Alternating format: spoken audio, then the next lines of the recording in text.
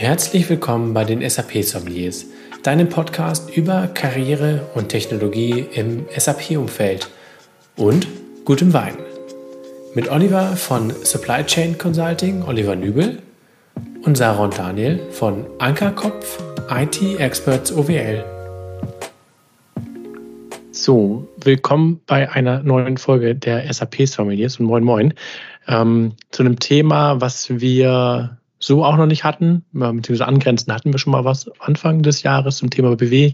Diesmal wollen wir noch ein bisschen tiefer einsteigen in die Analytics-Welt, auch gerade die neue Welt, was sich da so alles auftut. Da haben wir gerade zwei Experten bei uns. Und ich habe festgestellt, Oliver, das müssen wir auch bei Zeit mal wieder machen. Wir haben in den letzten Monaten recht viele neue ZuhörerInnen gewonnen.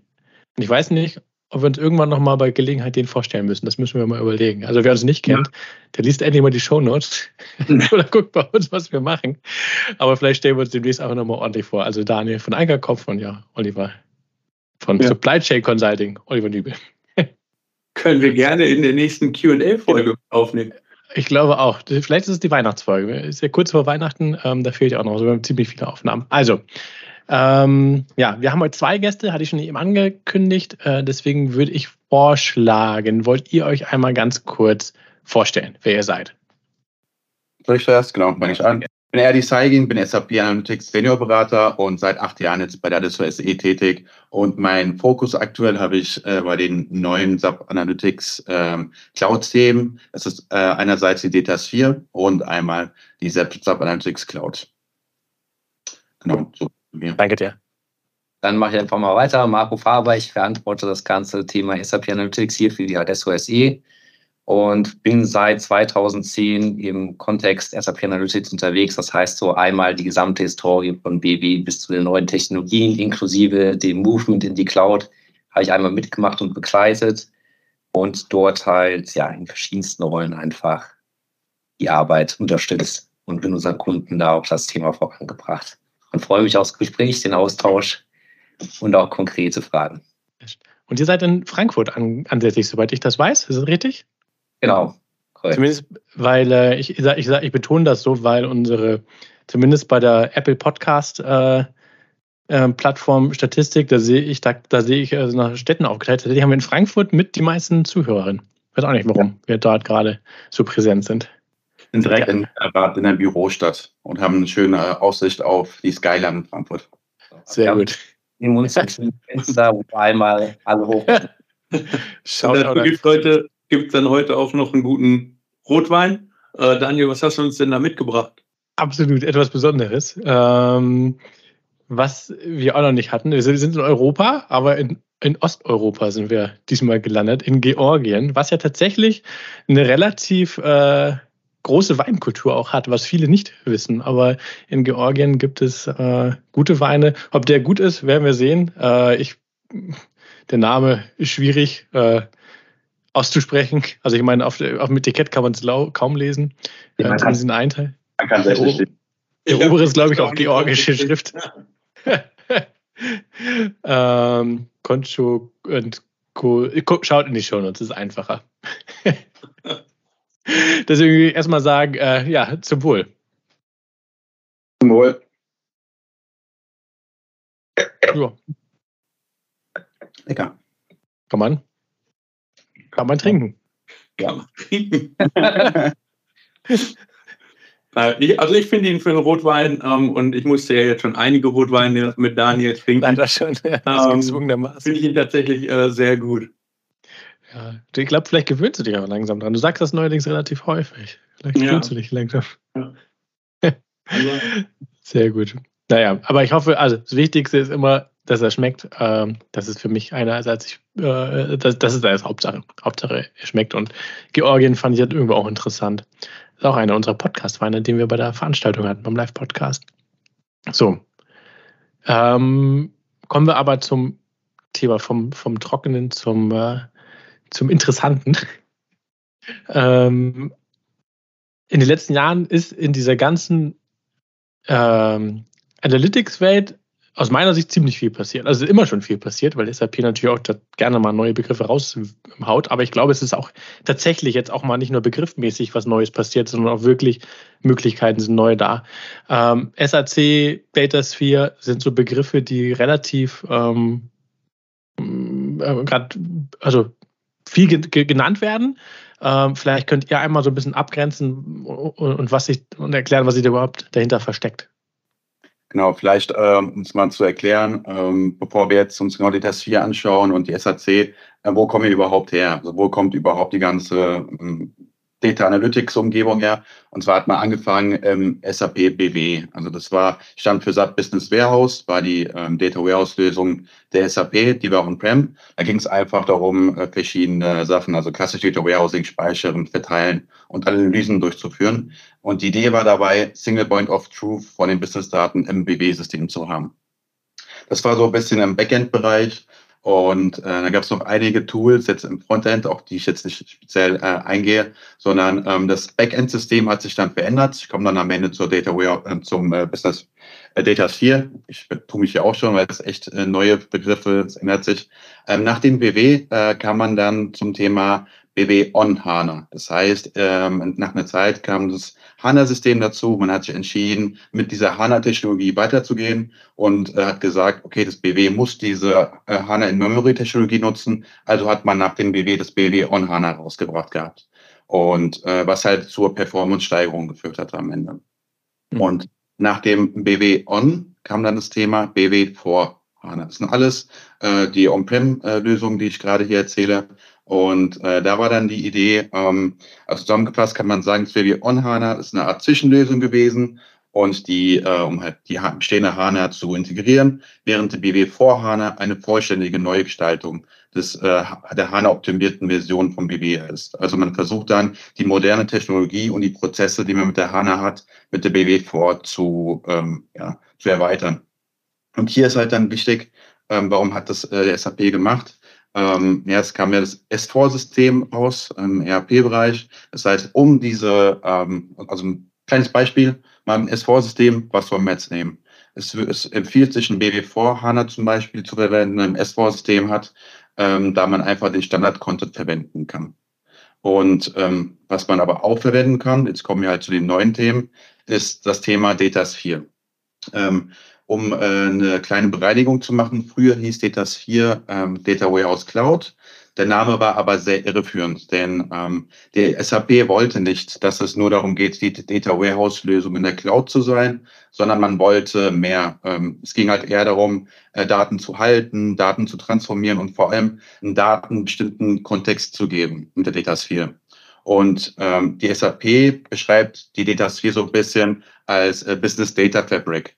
Da gibt es so 4, die ich jetzt mal rausgearbeitet habe, Key Figures, also wirklich Funktionen. Da nenne ich einmal den SAP Data Marketplace. Ja, wir haben die Datasphere. Das ist so, dass in dieser Datasphere ein Reiter da ist, wo der Marketplace vorhanden ist. In diesem Marketplace ist es so, dass verschiedene Unternehmen ihre Daten an andere Unternehmen bereitstellen können. Kostenlos oder halt auch für Entgelt.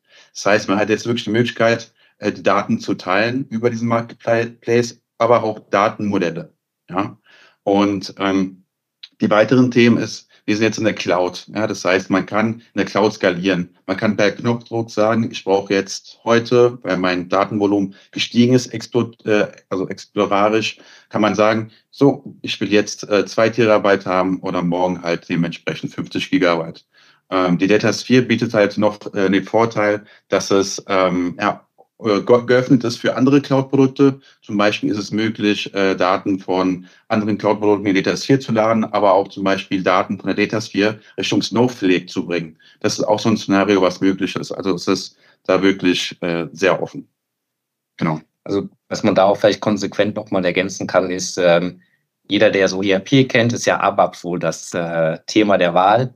Ab BW4 sind wir Richtung SQL unterwegs und wenn du dann in diesem ganzen SAP Analytics Cloud-Kontext unterwegs bist, was wir jetzt hier mal mit Datasphere haben, ist man nur noch SQL-nativ unterwegs. Ne? Also da gibt es auch keine DSO oder diese Objekte, die man so klassisch mal aus dem BW kennengelernt hat, sondern das sind halt im Endeffekt Views, Joins und man ist irgendwo in so einer SQL-nativen Welt unterwegs. Das ist auch mal so ein bisschen anders und da ist halt gar kein ABAP mehr vorhanden. Ja, wenn man so in diesem Backend-Part ist. Das ist vielleicht nochmal interessant für euch, weil ihr ja gar nicht in dieser Non-ABAP-Welt wahrscheinlich unterwegs seid. Das hat sich verändert. Und was man halt bei dieser Cloud-Thematik noch hat, was man sich ja gut vorstellen kann, ist, wenn ich jetzt so meine Daten auch selber vielleicht weiterverkaufen möchte oder wenn ich die mit anderen Unternehmen teile, dann möchte ich das ja vielleicht nicht mit meinem Kernsystem tun, sondern ich brauche irgendwie was Geschütztes, was außerhalb steht, was dann eine Datasphere sein könnte, um da halt konkret nochmal auch ein Sicherheitsrisiko wegzunehmen von meinem Kernsystem, um halt hier eine Konnektivität zu schaffen, wo ich jetzt zum Beispiel als Datenlieferant anderen was in Rechnung stellen kann. Also klassisch Deutscher Wetterdienst, stellt darüber Daten bereit, kann man das machen. Ne? Oder tatsächlich, wenn ich jetzt Statistisches Bundesamt bin, auch da könnte ich jetzt irgendwie so einen Service bereitstellen, wo ich sage, kannst du dir das runterladen und kann man sich vielleicht die Abfrage sogar noch selbst gestalten. Also das sind auch so Möglichkeiten, die mit so einer Datasphere am Ende machbar werden. Also der Fokus liegt definitiv ein bisschen bei der Datasphere. Neben Data Warehousing halt noch mehr, dass man halt Daten auch so einen bestimmten Kontext gibt. Ja, das heißt, man hat seine eigenen Views, die man da hat, die haben einen technischen Namen, aber es geht auch darum, denen Beschreibungen zu geben, weitere Metadaten zu geben auf dieser Ebene. Man kann mit der Datasphere, wenn man im Modellierungsbereich ist, jetzt wirklich operativ, sehr einfach die Daten finden. Da gibt es dann Data Lineage, heißt es, kann man schauen, okay, wenn ich jetzt im Fachbereich bin, ich modelliere gerade etwas, wo kommen denn jetzt wirklich meine Daten her? Aus welcher View kommen sie? Da kann man wirklich von oben bis nach unten die einzelnen Felder und Tabellen herausfinden. Das ist vielleicht auch noch ein sehr interessanter Punkt, Self-Service. Also das heißt, was ist jetzt mit Datasphere denn möglich? Also ein Self-Service ist halt definitiv zu nennen, denn man kann einmal IT-getrieben die Daten vorbereiten, aber man sollte auch Business-getrieben sich eine View bauen. Und zwar sieht es dann bei der Datasphere so aus, es gibt da ein Space-Konzept. Willst du da vielleicht ein bisschen mehr dazu erzählen? Wir können erstmal einhaken. Ja. Haben wir euch Alles gut. Ich bin noch on track. Ja, ich bin am Schlingern, aber ist okay. Genau.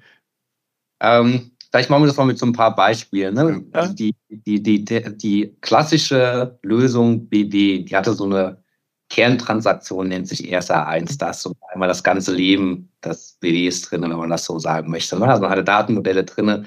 Das ist sowas, was ich als Fachbereich oder, sage ich mal, als IT-Fremder eher überhaupt nicht sehe. Und in der Datasphere ist es natürlich, wenn ich jetzt irgendwie weiß, wie ein Join funktioniert und ich irgendwie, Access-affin bin, was ja viele Fachbereiche sind, kann ich mir das irgendwie joinen. Und dieser Space oder dieses Konzept, was die SAP da aufgebaut hat, wenn man es jetzt mal übersetzt, ist es ein Datenraum. Und da gibt es halt einen Raum, der da heißt, ich habe da Produktionsdaten drin und ich lasse halt verschiedene Menschen da drauf zu, die können dann da drin arbeiten, die können kollaborativ was Neues erzeugen. Das heißt, ich habe halt diese Funktionalität, dass jetzt auf einmal halt eine Fachbereichsleute ihre Daten erstmal überhaupt sehen, das erkennen und da auch irgendwas mitmachen können. Weil wir ja hier in Deutschland ganz oft davon reden, ja, wir müssen jetzt irgendwie ein datengetriebenes Unternehmen werden, wir wollen irgendwie so Datenschätze heben. Und jetzt mal Realität bei vielen Unternehmen oder auch bei meinem alten Arbeitgeber, muss erst mal gucken, was überhaupt da ist. Ne? Also wenn ich irgendwie gefühlte 50.000 Berichte habe, dann wird das schon schwierig. Dann sind halt irgendwie die Hälfte der Mitarbeitenden, die das mal aufgebaut haben, auch nicht mehr da. Und dann wird halt die Suche nach, gibt es eigentlich den Bericht schon? Oder diese Frage müssen wir mal beantworten, wird dann schon schwieriger. Und das ist halt so ein Thema, wo man sagen kann, genau in dem Bereich liegt genau dieses Thema. Jeder kann sich da vielleicht einen Zugriff drauf organisieren oder wie auch immer man das dann rechtlich ausgrenzen möchte. Und dann wird das halt einfach leichter. Ne? Und dann habe ich halt genau in dieser Räumlichkeit meinen Fachbereich verortet oder halt mein Themengebiet verortet und kann da drin mich einfach bewegen. Das ist halt wesentlich offener, als das halt früher der Fall war. Ne? Also wenn ich so eine RSA1 aufgemacht habe, da kann ich dann Transformationen, DSOs, Multiprovider und. Also ist, glaube ich, ein bisschen sehr überladend, wenn ich jetzt nicht gerade aus dem SAP Analytics-Kontext komme. Wie sieht es an der Stelle mit den Datenquellen generell aus? Also ich habe ja jetzt bei meinen Kunden beispielsweise unterschiedlichste Formen von On-Prem über Cloud, teilweise auch Fremdsysteme, die noch Daten auswerten, aber auch Daten bevorraten. Wie flexibel bin ich denn da, die Daten auch wieder zusammenzuführen in der Datasphere oder in einem damit verbundenen Tool? Genau, also du müsst jetzt wieder die Gegenfrage stellen, was für Daten willst du eigentlich überhaupt in SAP speichern? Ne? Also, um da aber deine konkrete Antwort vielleicht zu geben, ganz prinzipiell kannst du erstmal per se alles anbieten oder anbinden, was ein Adapter in irgendeiner Möglichkeit hat. Ne? Also wenn unter diesen Datasphere, wie in dem BTP-Kontext, liegt ja am Ende auch irgendein Hyperscaler und das ist ja im Endeffekt nur der Service, den ich da drauf dann mir hole. Und genau das ist ja auch das Thema, wenn ich sage, ich habe zum Beispiel jetzt ein Finanzcontrolling oder Finanzreporting, was irgendwie sensible Daten meines Unternehmens hat, dann möchte ich das vielleicht heute nicht in der Cloud haben, da habe ich halt auch mal im BW-System irgendwie im Unternehmen, in meiner eigenen sicheren Umgebung, vielleicht in meinem eigenen Rechenzentrum noch stehen. Ne? Es gibt aber das gleichzeitig, dass man sagt, okay, wir haben ja Daten von irgendwie Marktteilnehmern, von externen Systemen, von was auch immer. Und dann wollen wir vielleicht auch noch alle möglichen Non-SAP-Systeme anbinden. Und vielleicht wollen wir noch mal irgendwie gewisse Ergebnisse von so Streaming-Daten, also so entweder aus irgendwelchen Maschinendaten ableiten. Die möchte man eigentlich immer im BW-System haben, wo alles schön strukturiert ist, alles standardisiert ist, sondern die packe ich mir halt da rein und mache halt einfach neue Use Cases drauf, das halt so ein bisschen wie so eine Mentor Starter Mart, das ist halt eine Speziallösung für ein bisschen Use Case. Also du kannst das tun, du kannst die Sachen reinpacken, muss halt am Ende einen Adapter geben, den es in der Regel wahrscheinlich für alle gängigen Themen auch gibt. Wenn wir jetzt in der SAP-Welt bleiben sollten, gibt es vor allem die Möglichkeit, einmal die HANA-Views zu verwenden als Quelle. Oder man baut halt CDS-Views, die man auch dann wieder verwenden kann aus einem S4-System. Oder man geht halt direkt auf die Tabellen. Die Möglichkeiten hat man, wenn man jetzt nur im SAP-Kontext bleiben würde. Und SAP zu SAP wissen wir alle, ist wesentlich besser und charmanter, als wenn man natürlich SAP zu irgendwas anderes macht und umgekehrt. Ne? Und auch da kannst du, glaube ich, heute wesentlich einfacher, das ist ja das, was Erdi vorhin angesprochen hat, deine Kosten monitoren in Form von, ich brauche vielleicht gar nicht mehr alle Daten, sondern ich hole das virtuell rein. Das heißt, ich speichere das Zeug erstmal nicht. Und wenn ich es dann vielleicht nicht mehr brauche, gebe ich den Bereich wieder frei und reduziere einfach auch meine Kosten. Ne? Also hast ja diese ganzen Skalierungseffekte, die ich bei einem BW-System, was ich mir selber hochgezogen habe, nicht ausspielen kann, kann ich da ja ausspielen. Weil es ja verbrauchsbezogen einfach berechnet wird. Das ist halt, ist mal aus so einer IT-Brille ein super Vorteil. Fachbereich ist das ja erstmal im ersten Schritt mehr oder weniger egal. Ne? Die wollen halt ihre Lösung haben und wollen, dass ihr Problem beseitigt wird. Okay.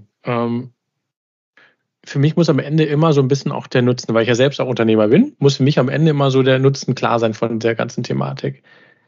Ihr habt schon ein, zwei Beispiele gebracht. Ich möchte trotzdem gerne nochmal verstehen, was habe ich am Ende für mein Business, kann ich daraus ziehen, als Mehrwerte generieren, wo ich am Ende besser produziere, schneller, kostengünstiger oder mehr verkaufe? Oder was sind so typische Use Cases, sag ich mal, wo ihr sagt, daran merkt man richtig gut für den typischen deutschen produzierenden Mittelstand, da könnt ihr wirklich Potenzial rausheben und deswegen lohnt es sich da, sich mit der Thematik zu befassen.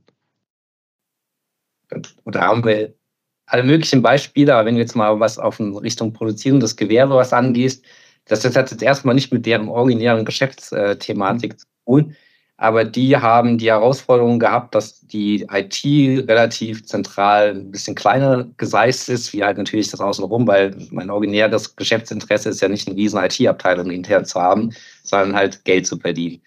Und die haben dann verschiedene BW-Systeme gehabt, haben da drin ihre Auswertungen gehabt und so dieser Bedarf an, ich muss eigentlich mehr wissen, ich muss mehr mit meinen Themen beschäftigen, damit ich überhaupt mal weiß, wo ich irgendwie stehe und vielleicht auch mal wegkomme von einer rückblickenden analytischen Betrachtung hin zu irgendwelchen Forecasts oder irgendwie so prädiktiven Themen. Also ich sagen kann, irgendwie Verkaufsprognosen oder vielleicht auch nochmal ein bisschen rumspielen, so Simulationsthemen. Das wurde dann immer in diese IT eingekippt bei den konkreten Kunden und dann gab es auch wenig Rückfluss, weil zum Beispiel halt einfach die Person schon voll war mit anderen Themen. Man musste ja noch irgendwie das System am Leben halten und hat dann im ersten Schritt gesagt, eins unserer zentralen Ziele ist überhaupt mal die ganzen Fachbereiche die Möglichkeit zu geben, auf ihre eigenen Daten zuzugreifen und im gleichen Fall die auch zu enablen, dass sie da überhaupt irgendwie die Möglichkeit haben, damit zu arbeiten, sich damit zu beschäftigen und gegebenenfalls ihre eigenen Anforderungen zu lösen. Ne? Also das heißt, die haben erstmal in Schritt 1 überhaupt mal denen die Möglichkeit gemacht, die Systeme aufzumachen, um denen das halt häppchenweise, wenn du es so willst, rübergegeben. haben denen beigebracht, wie mache ich meine eigene Abfrage auf einer Datasphere und wie baue ich mir noch einen SAC-Bericht, also quasi so ein schönes, schickes Dashboard, dass die überhaupt mal sich damit auseinandersetzen, weil oft sind die Dinge ja schon einfach da. Man muss das halt nur wissen. Dadurch haben die ja dann verschiedenste Themen. Da war erstmal dieses Enablement der Fachbereich, dass die überhaupt mal wissen, was Sache ist. Ne?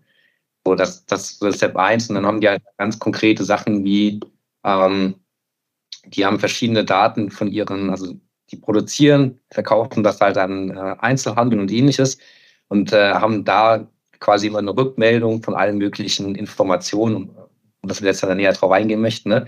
Die halt dann wieder zurückgespielt werden, sagen, aber das hat nichts in unserem Kernsystem zu suchen. Nichtsdestotrotz möchten wir halt gerne diese ganzen Informationen sammeln, um daraus halt auf so eine Marktprognose abzuleiten. Und das haben die dann halt wieder in so einer Datasphere zusammengefasst, um da neue Use Cases zu entwickeln. Also sie gehen da nicht hin und bauen ihr Standard-Reporting neu, sondern die gehen da hin und sagen, hier Fachbereich, habt ihr eure Daten, beschäftigt euch damit, so macht man das.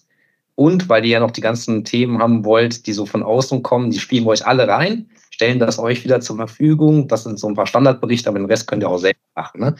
Das heißt, du hast jetzt vielleicht nicht immer den sofortigen Mehrwert, aber wenn halt sich Menschen mit ihren eigenen Themen beschäftigen, dann hast du halt im Endeffekt einen Mehrwert, weil Effizienzsteigerung da ist, ne? Weil Verständnis da ist, weil halt auch am Ende halt 200 Anfragen weniger an die IT gestellt werden. Ne? Wir können es halt erstens selber lösen und sie haben es halt vielleicht. Also das sind so Themen, die jetzt mal in diesem Kontext, wo wir unterwegs waren, ein Thema sind. Und jetzt sind wir ganz oft in so Anfragen drin, wo man halt zentrale Planungsanwendungen schaffen möchte für einen ganzen Konzern zum Beispiel. Dass man sagt, okay, wir haben irgendwie, und das ist das Interessante, nicht SAP-Planungslösungen und wir haben da irgendwie noch alles mögliche selbstgestrickte und irgendwie haben wir aber auch so ein zentrales System, was verarbeiten soll und das muss irgendwie alles wieder in SAP zurück. Wäre das nicht irgendwie so ein Use Case, den wir mal uns angucken können, dass das halt irgendwie so einen optimierteren Ablauf bildet und irgendwie so eine Stringenz wieder reinbringt. Ne? Also wenn klassisch, ich ziehe meine Daten aus SAP irgendwo hin, dann mache ich irgendwas damit und dann gibt es da wahrscheinlich schon Fehler, weil jede Schnittstelle, die ja weiter existiert, hat ja tendenziell Fehlergefahr. Und dann spiele ich irgendwas wieder zurück und auf dem Weg habe ich ja irgendwie Reibungsverluste. Und das sind halt so Szenarien, wo halt die Kunden sich gerade mit beschäftigen, um sowas halt optimierter darzustellen und da einfach auch Lösungen zu finden. Und wenn man mal diesen IT-Gedanken und Total Cost of Ownership mal hochhebt, ne? Also wenn ich irgendwie 20 verschiedene Softwarelösungen im Haus habe, mag das vielleicht toll sein, weil es divers ist, aber hat auch eine gewisse Gefahr, dass das einfach Kostensteigerung ohne Ende hat. Und ich muss ja am Ende auch Personal haben, was das alles kann. Das ist halt, wenn ich hauptsächlich SAP geprägt bin, charmant wieder zurückzuführen und da halt einfach das wieder auf Linie zu bringen. Ich habe gleich noch ein zweites Beispiel mitgebracht. Vor 2 Jahren haben wir bei dem Kunden, wo ich jetzt bin, auch überlegt, was will man denn? Ist jetzt vielleicht so ein BW eher die Lösung oder nennt man Datasphere? Damals hieß es ja, wie gesagt, noch DWC. Und der Kunde hat halt folgende Anforderungen gehabt. Er will ein System haben, wo man also die Analysen durchführen kann und er möchte, dass es die nächsten 10 Jahre besteht. Also das heißt Greenfield, komplett neu. Und da war die Empfehlung, Datasphere ist auch heute die Empfehlung, wenn man heute mit einem neuen im SAP-Umfeld neues Data Warehousing und mehr machen möchte, 100% direkt in die Datasphere zu gehen. Und das haben wir ja auch gemacht. Und Vorteil war für den Kunden, was er auch wollte, er wollte dieses System nicht warten. Da das ja in der Cloud ist, ist ja die Wartung alles bei der SAP. Ja, auch so ein Vorteil, was man vielleicht dann mal rausnehmen konnte. Also hast halt viele Einsparungspotenziale. Unternehmerseite auch, weil ich war ja lange Jahre bei der Bahn und da haben wir ja seinerzeit unsere Rechenzentren verkauft, alles in AWS gehoben. Ne? Die Bahn hat alles eingespart. Das ist nochmal ein kleines Sidekick jetzt. Aber auch da sieht man halt, ne, wenn ich jetzt so ein Analytics-System aufbaue und mit der Zeit, und das hatten wir aber auch schon mal heute so ein bisschen, es werden ja immer mehr Daten, es wird ja immer komplexer. Und dann muss ich jetzt irgendwie vorausschauend mir überlegen, wie viel Terabyte brauche ich denn überhaupt, um da irgendwas hinzusetzen. Und ich muss mir das ganze Blech kaufen, dann abschreiben, brauche irgendwie Leute, die das dann auch instand setzen oder da sich drum kümmern. Da brauche ich irgendwo einen Platz, wo das ganze Zeug steht. Also auch das ist, wenn du in die Cloud gehst, halt wesentlich charmanter, wo ich mir um so Zeug nicht Gedanken machen muss. Ne? Also per Knopfdruck kriege ich genau das mehr oder weniger, was ich haben will. und muss dann nicht noch irgendwie mit Lieferengpässen oder Ähnlichem rechnen. Also das sind ganz viele Aspekte, die halt auf so einer Gesamtsicht für ein Unternehmen halt sinnvoll sind. Ich finde vor allen Dingen den Ansatz durchaus sinnvoll, das Ganze mehr in den Fachbereich zu verlagern, also den Fachbereich dazu befähigen, sich seine Analysen größtenteils selber aufzubauen, weil man hat immer diesen Zwiespalt, ich übergebe der IT über ein Ticket oder über eine Anfrage, wie auch immer, eine Anforderung oder ein Fehlerbild und dann schauen die sich das an. Die müssen aber auch in der IT sehr tief in dem Prozess drin sein, um überhaupt zu verstehen, ja, wie sollen die Daten denn aufbereitet werden? Und das unterstelle ich jetzt dem Fachbereich einfach mal, das weiß er besser als derjenige in der IT. Und wenn es da jetzt viele Möglichkeiten gibt, sich einfach sehr schnell auch Berichte visuell aufzubereiten, dann ist es ja immer gut. Ich weiß, woher meine Kennzahl kommt. Das ist ja immer die Frage. Wenn das jemand anders gemacht hat, kann ich immer noch mit dem Finger drauf zeigen und sagen, ja, aber die Kennzahl kommt von jemand anderem. Wenn ich sie jetzt selber gebaut habe, dann weiß ich auch, was für Aussagekräfte dahinter stecken. Ja, das ist auf jeden Fall richtig. Und da würde mich aber noch mal interessieren, wie sehen das denn so die Fachbereiche? Also ich kenne das ja jetzt von meinen eigenen Beratungstätigkeiten, wenn Aufgaben verlagert werden, und das wäre das ja erstmal, nehmen die das durchweg positiv auf oder ist das teilweise auch mit Überzeugungsarbeit verbunden? Also klassisch Change Management nenne ich das. Ich mache mal gerade ein Beispiel aus meinem Projekt, wo ich gerade unterwegs bin. Da hat man halt geschaut, okay, wer ist denn überhaupt so ein bisschen affin, wer kann denn modellieren oder wer hat denn Lust, überhaupt ein bisschen mit SQL zu arbeiten. Manchmal findet man ja auch in den Fachbereichen solche Spezialisten, denn einige Fachbereiche haben ja ihre Schatten-IT. Diese Leute muss man natürlich am Anfang mal finden und mit denen gemeinsam mal diese Modelle durchgehen. Das heißt, so eine Art Power-User pro Fachbereich und mit denen dann erstmal anfangen. So haben wir es auch gemacht, gehen genau diese Themen durch, bauen die Modelle, wir erklären ihnen auch so ein bisschen, wie es in der IT-Sicht aussieht, die erklären es uns dann, wie sieht es fachbereichsspezifisch aus, auf was müssen wir achten und so kommt man dann auf einen gemeinsamen Nenner. Die anderen dann noch zu enablen, ist dann natürlich, muss man Schulungen machen, muss man irgendwie sprechen, ja, aber wenn man schon mal diesen Power-User hat, ist es schon sehr viel wert. Mhm. Also mal so aus x Jahren Projekterfahrung, habe nach dem Studium eigentlich nur noch Projekte gemacht, durchgängig.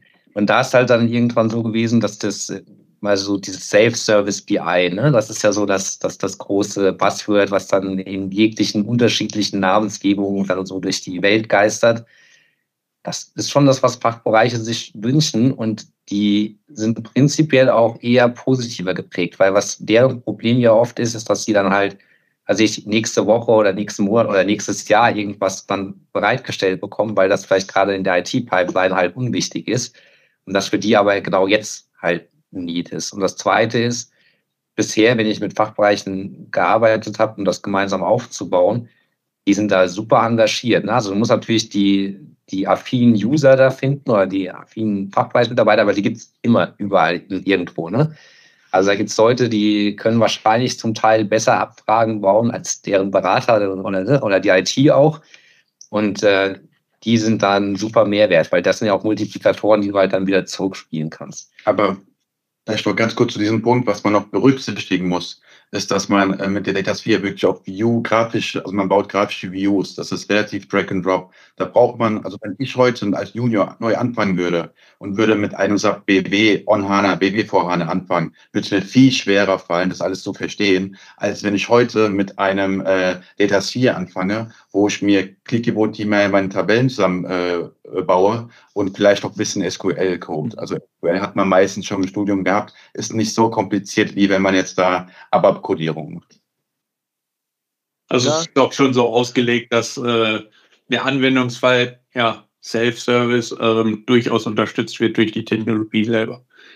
Vermische ich die Themen jetzt, aber ich habe das Gefühl, dass das Thema von was wir mit dem Haas hatten, zum Thema Joule, das spielt ja auch in eine Richtung, dass du als Anwender am Ende dir einfach deine Reports da rein, du kannst am bestenfalls über eine generative Sprach-Chat deine Anforderungen reinhauen und der spuckt dir am Ende was aus, was ich brauche.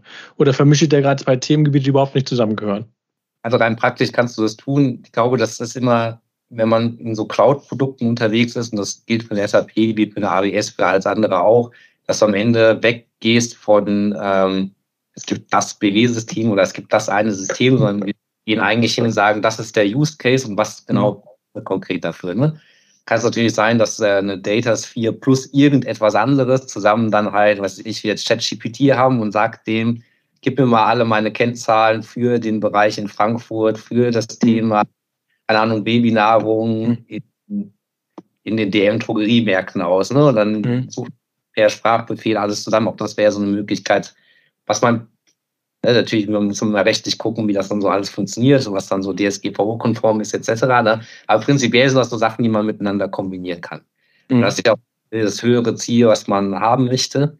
Was wir aber, ich glaube, da sind wir auch eher mehr auf dieser technischen Seite hier alle im Raum, nicht vergessen darf, ist, und das ist so die andere Seite, die Oliver vorhin fragte, bei den Fachbereichen, ist so das ganze methodische Vorgehen. Also das umzusetzen und diese ganze Technik, das finden die alle klasse.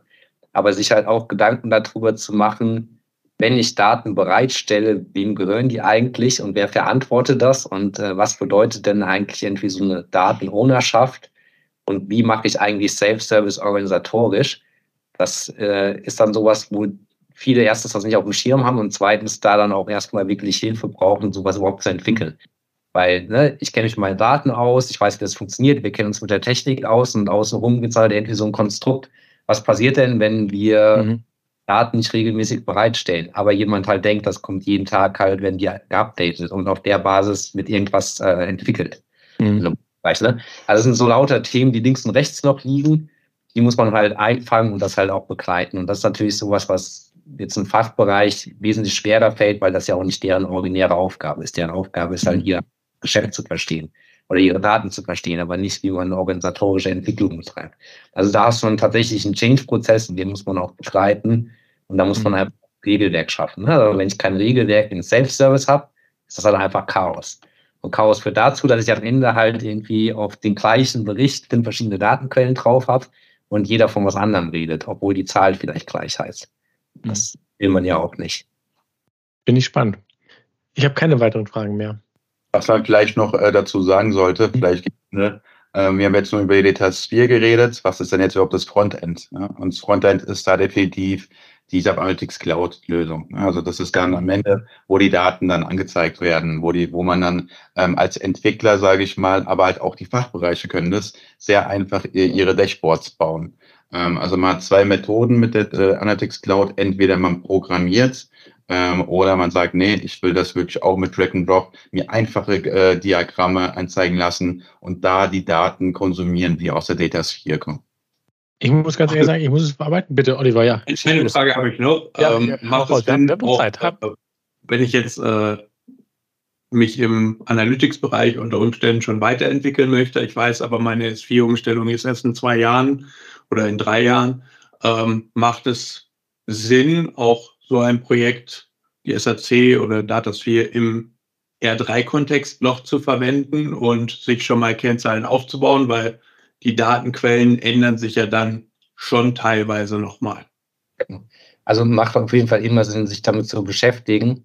Was man oder was viele Kunden vielleicht gar nicht wissen, ist, man kann sich so ein Free-Tenant für Datasphere organisieren. Das heißt, man hat so einen 90-Tage-Testzeitraum, wo ich auch erstmal gar nichts bezahle und könnte mir darüber halt auch mal einen Use-Case einfach abbilden und zu schauen, was kann ich denn da alles. Und wenn wir jetzt in einem R3-Kontext unterwegs sind und Richtung S4 schauen, dann wissen wir auch grob, was sich ändert. Ne?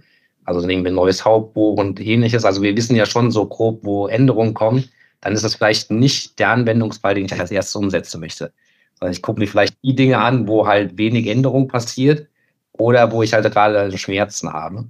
Und kann halt in so einem POC-Kontext das machen. Und wenn ich halt in diesen Free-Tier-Umgebungen festgestellt habe, das ist genau das, was ich brauchte, und jetzt habe ich hier einen super Use-Case geschaffen, kann ich mehr oder weniger per Knopfdruck das Ding produktiv setzen und dann einfach halt Pay-per-Use-mäßig nutzen. Also das sind so Dinge, das, glaube ich, ist nicht überall so ganz transparent und bekannt, weil die SAP ja auch immer gerne sehr viel redet in allen möglichen Themen, aber da halt weniger hands-on unterwegs ist. Auch da können wir halt super unterstützen. Und das ist halt auch oft so ein Kontext, der einfach Sinn macht. Ne? Also probier einfach mal aus, schau mir das an, ohne dass ich irgendwie ein großartiges Risiko habe. Dann kann man von da aus was entwickeln. Gut. Erschlagen. Ich sowieso schon. Ich war schon im ersten Teil erschlagen. Also ich finde es, wie viele der neuen Technologien einfach spannend, wie viel sich auch verändert. Häufig will ich es auch einfach mal ausprobieren, einfach mal sehen, um dann vielleicht auch für meine Bereiche im Produktionsumfeld da Mehrwerte zu sehen oder den Kunden noch mal den Hinweis geben zu können. Achtung, hier im PPDS-Umfeld könnt ihr das und das in der Auswertung machen, seht vielleicht schon ein bisschen mehr, als ihr heute seht. Da gibt es auch Möglichkeiten heute schon, deswegen auch die Frage, macht das vielleicht im R3-Umfeld auch eine Prüfung nochmal Sinn? Aber ich gebe dir schon recht, wenn sich wenig ändert, dann steht dem Ganzen nichts im Wege, es zumindest mal zu definieren, was braucht man denn eigentlich. Genau. Und ausprobieren kostet ja nichts und fragen sowieso nicht. Und von daher bin ich da immer so eher einfach mal machen und gucken, was das bedeutet. Und danach hast du auch ein Gefühl dafür. Also ich zum Beispiel bin eher so ein Typ, ich brauche was zum Anfassen. Wenn ich das gesehen habe und das irgendwie verprobt habe, und zwar mit meiner Realität und nicht mit der, die mir irgendwie Bibler erzählt hat, dann ist das natürlich wesentlich besser und halt auch zielgerichteter. Und auch da haben wir halt alle möglichen Sachen gemacht, ne, so als Beispiel mal hier intern, dann mit Studenten einfach mal so Nachhaltigkeitsreporting in Datasphere aufgebaut, haben uns dann einfach Marktdaten gezogen. Also das ist ja das, was Erdi vorhin sagte mit diesem Data Marketplace. Wir haben uns einfach von anderen Unternehmen die Daten rübergezogen. Natürlich sind die jetzt in der Free-Version mal nur für ein Jahr, aber dann hast du halt genau, dass du sagst, Beratungshaus Adesso hat ungefähr den Footprint und zogen uns mal von einem Konkurrenten die Daten, die zufälligerweise da waren, rein und erhalten das mal gegenüber. Was bedeutet denn das eigentlich? Ne? Weil wenn ich so mal so meinen Report lese, was sagt denn mir die Kennzahl überhaupt aus? Und so ein Datasphere-Thema, was jetzt natürlich nicht ganz das ganze Sustainability-Thema abdecken soll, aber auch da kann ich ja ganz gezielt da reingehen und mir das mal im Detail anschauen, was das bedeutet, wo ich vielleicht irgendwie mal Erklärungsbedarf hätte. Was ja auch für so ein produzierendes Gewerbe, wenn die da gewisse Nachweisthemen haben oder irgendwie mal so über so ein Lieferkettengesetz gehen, dann sind das ja genauso Themengebiete, die man da vielleicht nutzen kann, die auch so ein bisschen ausgelagert, und das ja auch ein neuer Use Case ist, zu den alten On-Prem-Systemen. Ne? Thema Nachhaltigkeit ist etwas, wo mir jetzt 2, 3 Menschen schon Hinweis gegeben haben, dass wir das mal behandeln sollten.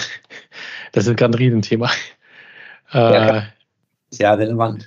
Ist aber noch, ich habe noch nicht den Gast gefunden, der komplett da, die Materie von allen Facetten durchdringt. Da muss ich noch mal gucken. Vielleicht haben wir noch jemanden. Aber wir kennen auch Kollegen aus der Nicht-SAP-Welt, die sich dann halt wirklich eher, ich glaube, das ist auch wichtig, das ist ja kein technologisches Thema. Ne? Das ist ja tatsächlich ein inhaltliches Thema, wo man Fachexpertise braucht, wo jemand halt auch Fachbrille herausschaut. Und wie du es dann umsetzt, das ist ein paar dabei. Das stimmt, wobei auch hier SAP inzwischen beginnt, in dem Bereich den Unternehmen zu helfen, da besser zu werden. Korrekt. Ja. Da war es natürlich ganz stark ein Fachthema, aber ist klar. Gut, ich würde sagen, also auch mit Blick auf die Uhr. Ich werde mir tatsächlich, glaube ich, die Folge danach selbst nochmal anhören, weil ich noch ein paar Themen für mich selbst nochmal einordnen muss. Aber es liegt auch daran, dass ich tatsächlich auch da noch nicht so viel in der Vergangenheit gemacht habe, einfach, muss ich ganz klar sagen. Ist nicht meine Welt. Aber ich finde es spannend, auch die neuen Möglichkeiten, die da sind und die zu nutzen, ist, glaube ich, das Thema. Und ihr habt heute schon nochmal auch, glaube ich, Wege gezeigt, auch jetzt ja, auch wenn man noch in der alten Welt ist, sage ich mal, auch mal einen Ausblick zu bekommen, was geht denn eigentlich? Relativ kostengünstig da auch mal reinzustarten und für sich zu überlegen, haben wir da Use Cases, die wir angehen können. Da habt ihr auch nochmal schön gezeigt. Gut, dann würde ich sagen, wenn niemand mehr was zu ergänzen hat, ich gucke in die Runde, zufriedene Gesichter, dann würde ich sagen, lassen wir es an der Stelle für heute sein. Ich danke fürs Zuhören und wir hören uns beim nächsten Mal. Tschüss. Ihr habt ein Thema für uns oder wollt sogar selber einmal Gast sein, dann schreibt uns an feedback@sap-podcast.de oder kontaktiert uns über LinkedIn oder Xing. Ihr könnt uns auch einfach bewerten auf Spotify, Apple Podcast und überall dort, wo man Podcast bewerten kann.